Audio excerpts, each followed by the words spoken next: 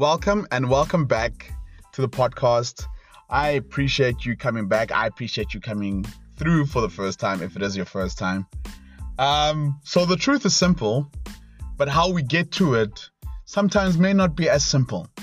In this monologue, I explore a little bit of that. I hope you enjoy it. I'm not going to waste too much time on it. Let's get into it. Willingness is key.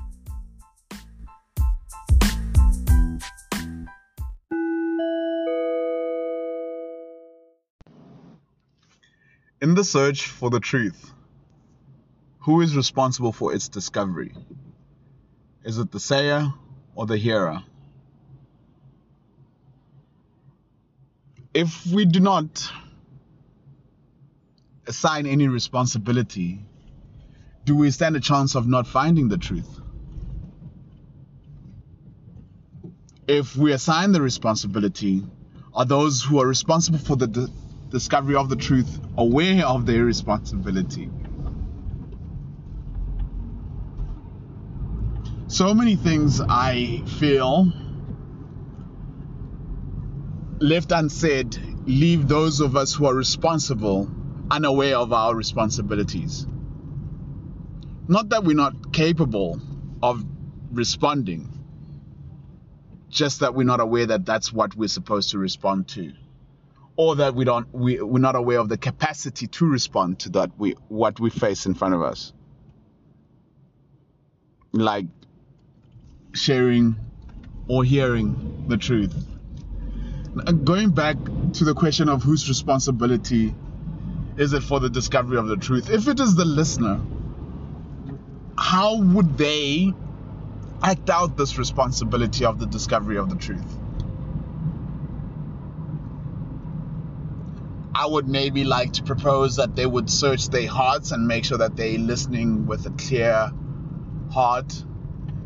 Because I, for one, have been found short when listening to somebody telling me the truth, and I listen with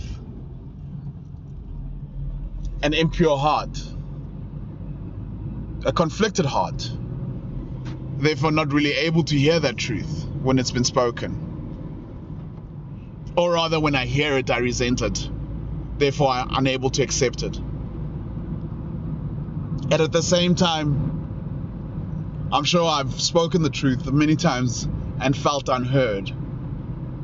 And in that moment, sometimes I discovered that the reason I was unheard is because I did not take into consideration the hearer's context, the hearer's understanding, the hearer's point of view, so that I could be relatable. I think it's easy to speak the truth, but it takes a little bit more work to make sure that the truth is understood. So, again, I ask, whose responsibility is it for the discovery of the truth? Maybe if we get the answer to this, we'll stand a better chance of getting closer to that absolute truth. Because quite frankly, the opposite is not pleasant. The ambiguity, the assumptions lead to nothing but polarization, where it's unnecessary. So help me, help us understand better what our responsibilities are in the discovery of the truth, and hopefully we'll have a better chance of being better. Willingness is key. Willingness is key. Are you willing? Are you willing? Are you willing? Are you willing? I'm willing. Willingness! Willingness is key.